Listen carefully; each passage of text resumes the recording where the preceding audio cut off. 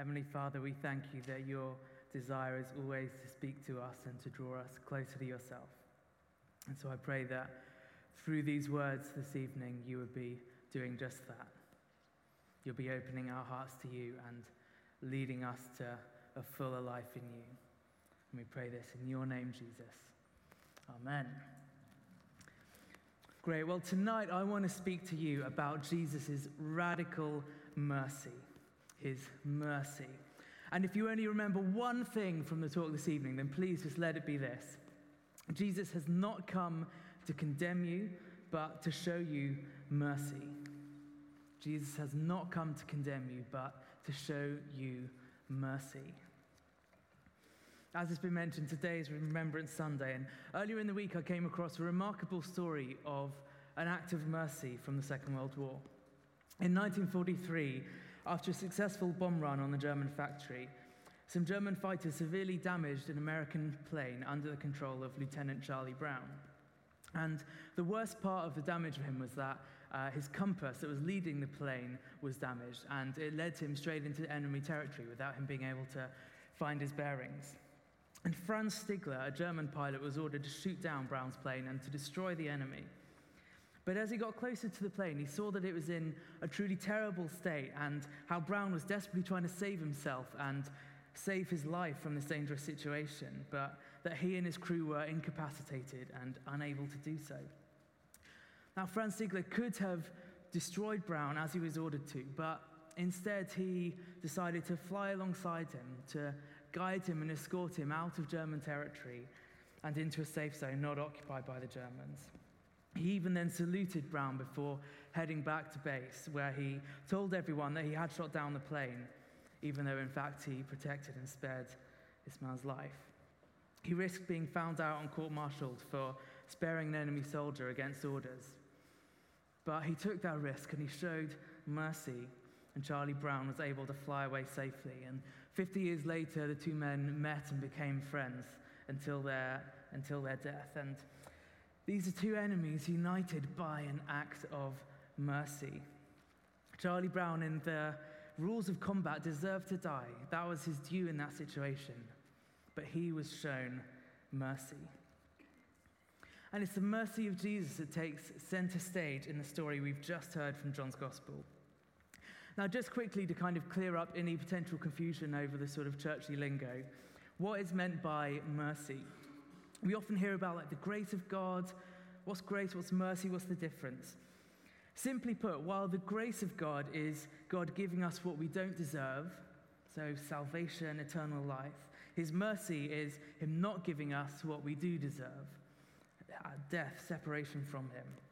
His mercy is him not giving us what we deserve. It's him freeing us from the sentence that we are due. And that is the message of this evening, that God has not come to condemn us in Jesus, but to show you mercy. So let's take a look at what's happening in this event. If you've got a Bible on you, do open it to John chapter 8, and we'll be looking at the text quite closely. So first, just a few details that help us just get a feel for what's happening here and sort of the situation of the Pharisees and the woman. Firstly, we're told in verse 6 that they were using this question as a trap in order to have a basis for accusing him. So they bring this woman before Jesus in order to try and accuse Jesus to see how he's going to respond. It's no coincidence that she is brought forward while Jesus is there. The primary motive of the Pharisees is not seeing the law carried out. Their primary motive is their agenda against Jesus and their desire to see him silenced. And they're using this woman's desperate situation to their own advantage. Secondly, I think they're trying to shame her. She's in about as compromising and vulnerable a position as you can possibly be in. And then she's paraded not just in front of a crowd like this, but also in front of the compelling new religious teacher, probably the last person that she'd have wanted to know about her secrets. But what she's done is revealed to all, and that is to shame her. And then furthermore, it needs to be said, where's the man? We're told that the law says that a woman caught in adultery is to be put to death. Correct. But as the saying goes, it takes two to tango. What the law actually says is both the adulterer and the adulteress are to be put to death. Yet the Pharisees only bring forward the woman. Not only are they shaming her, but this also reveals their misogyny and the extent to which women were marginalized and discriminated against in that culture. So this event here, it says so much more about their misogyny and their desire to get rid of Jesus than it does their zeal for God's word or anything like that. And this is the setting into which Jesus responds. And his first response is this. It is, "Let any one of you who's without sin cast the first stone." Now, sin leads to death. That's something that they knew. That was not news to them. They're used to a whole sacrificial system whereby their sins were transferred onto an animal that would die in their place and they would go free. Sin meant death and had to be atoned for. That was fact for the Pharisees. And so Jesus here is saying that they were in no place to make that kind of a judgment. They were in no place to put that woman to death when they themselves deserved that same fate. Only one who is without sin could make such a judgment. Otherwise, it's just the blind leading the blind. And so the Pharisees and the teachers of the law, they're disarmed. They can't do it. They're all aware of their sin, of their shortcomings, and they knew that they were in no position to cast judgment in that way. So ultimately, it would just come back upon themselves. And so they went away. And then there's a small detail here which is easily missed. Those who heard began to go away one at a time, the older ones first. The older ones first. Why do you think that is? I wonder for you, as you've kind of grown further and journeyed more in your faith, whether your awareness of your own sin has changed. I think I kind of remember being, sort of fairly young in faith and having this idea that, when you're young, all of these sort of sinful behaviors, you need to sort them out. But as you get older, you're going to mature into being like those leaders that you look up to or something who are so holy and have everything sorted and have all these amazing stories of how God uses them. And it's just going to be this thing of like this sort of upward trajectory, getting closer to God, being more like him, easy.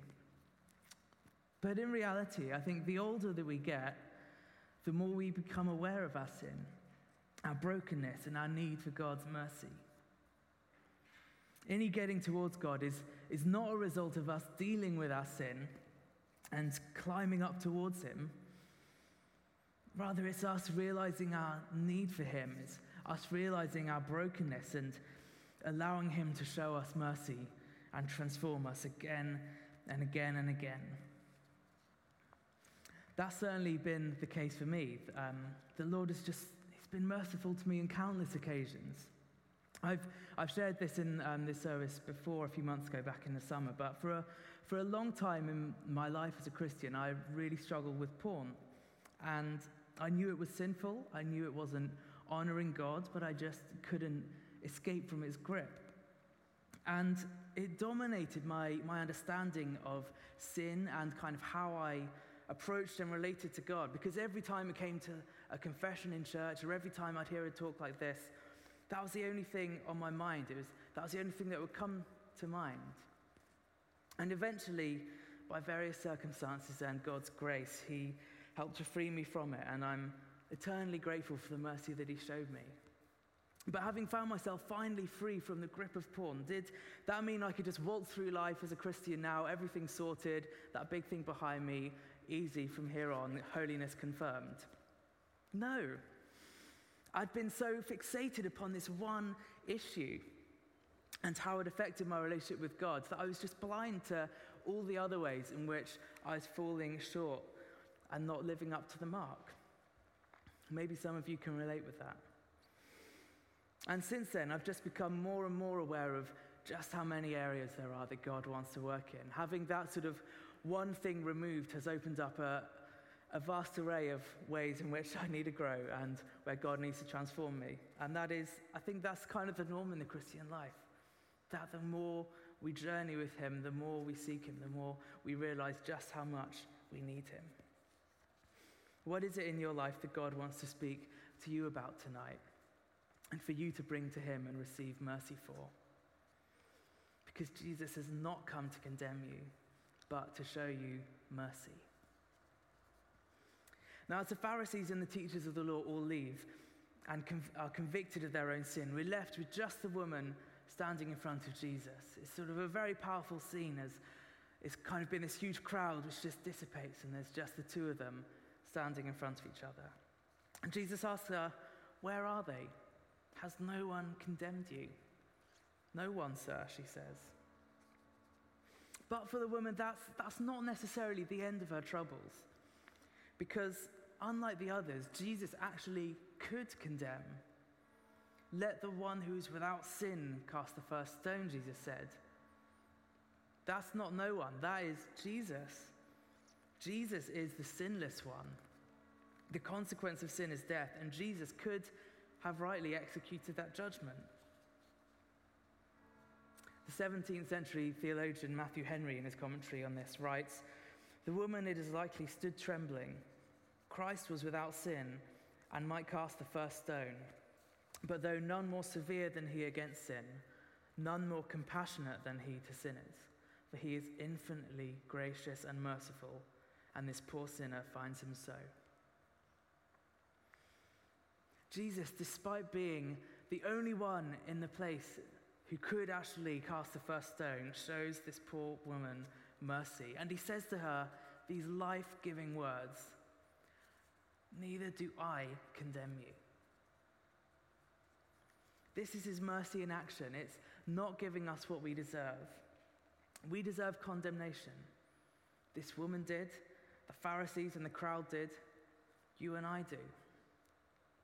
But to all, Jesus says, "Neither do I condemn you." Jesus has not come to condemn you, but to show you mercy. And in showing mercy to the woman, it's not that he's saying it doesn't matter, just we all mess up, it's fine, you can go. Simply that wouldn't be right, and it would go against the law that Jesus came to fulfill. But ultimately, the death penalty for this woman is still given. The punishment for her infidelity is still meted out. Not upon her, but upon Jesus. Jesus upon the cross bore her sin and took on the punishment that she was due.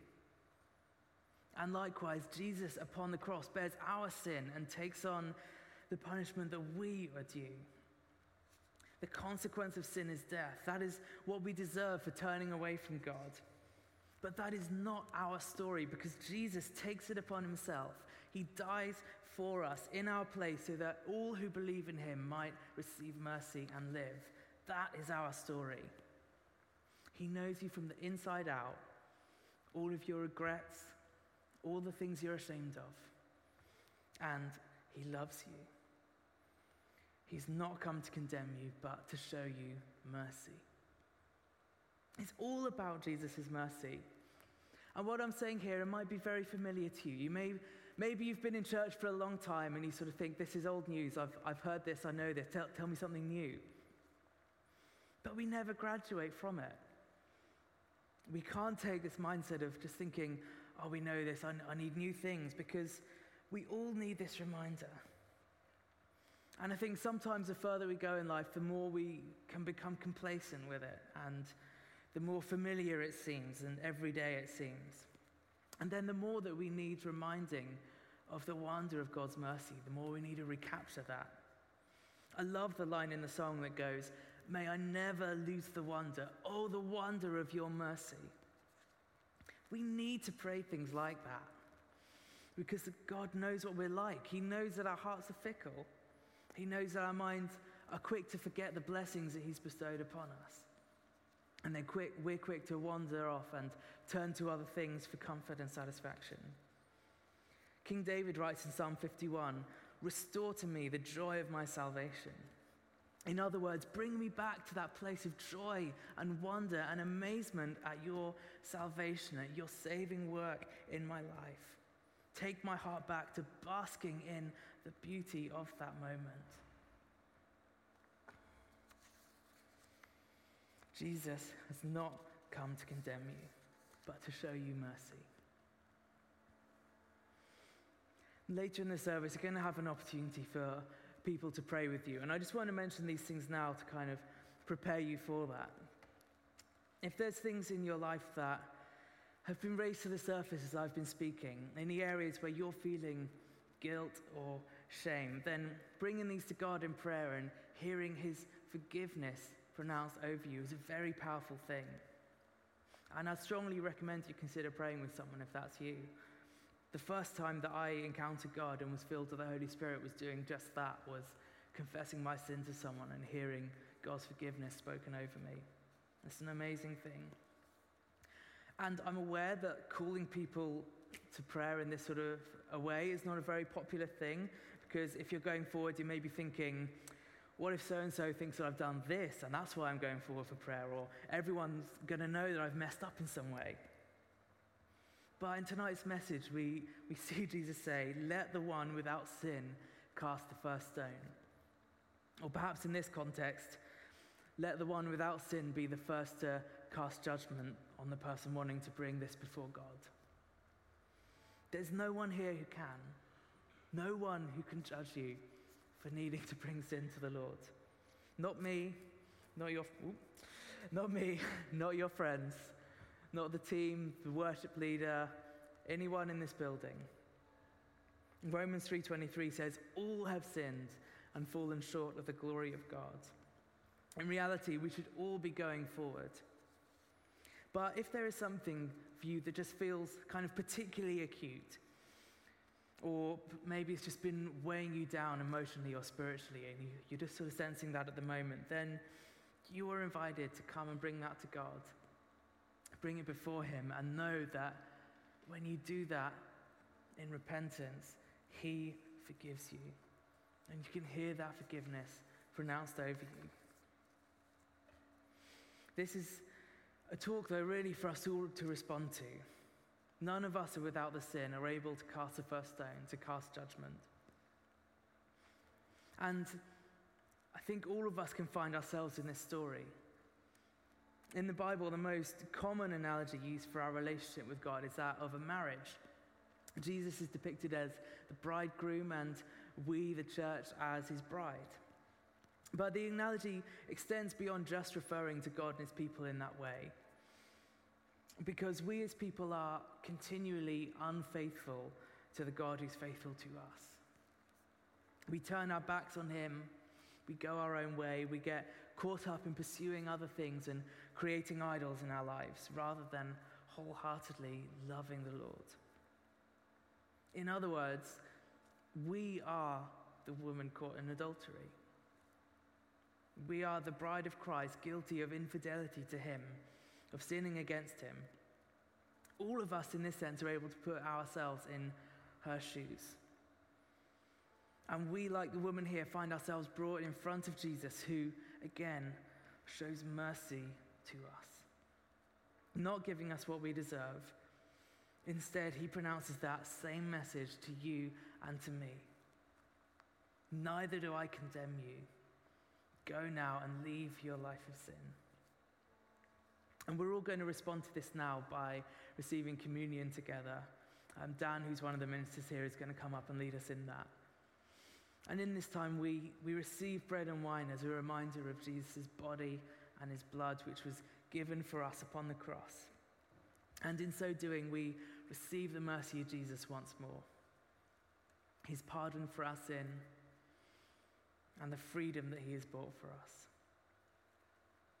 Jesus has not come to condemn you, but to show you mercy. Amen.